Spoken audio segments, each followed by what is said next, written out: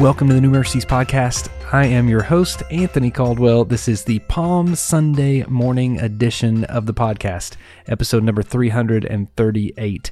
Today we celebrate the week before Easter. This is the Sunday before Easter that we celebrate, and as we look at this week, we see this is the day that Jesus, in his earthly ministry, arrived into Jerusalem, his final week of ministry, and there's a lot of things that take place. Today I want to focus on just a couple of things. Number one, we are going to gather to worship today because Palm Sunday isn't where Jesus' ministry ended. There was a great entry into the city of Jerusalem. There were people waving palm branches. They were celebrating, shouting Hosanna. It was a great, great day.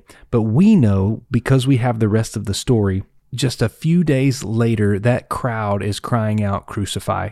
We know that Hosanna turns to crucify and words of betrayal.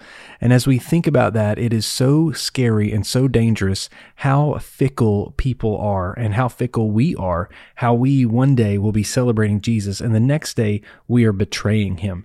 It is so crazy to me to think about how quickly that takes place. In Jesus' last week of his earthly ministry, you can see a progression in the way he leads and the way he teaches. He is pushing and pushing and pushing for the religious leaders to make their move because Jesus knows what time it is, because Jesus is in complete communication with the Father and he knows exactly what the Father wants him to do. So he knows this is the time that the sacrifice will take place, that the terrible, awful scene of Calvary will happen.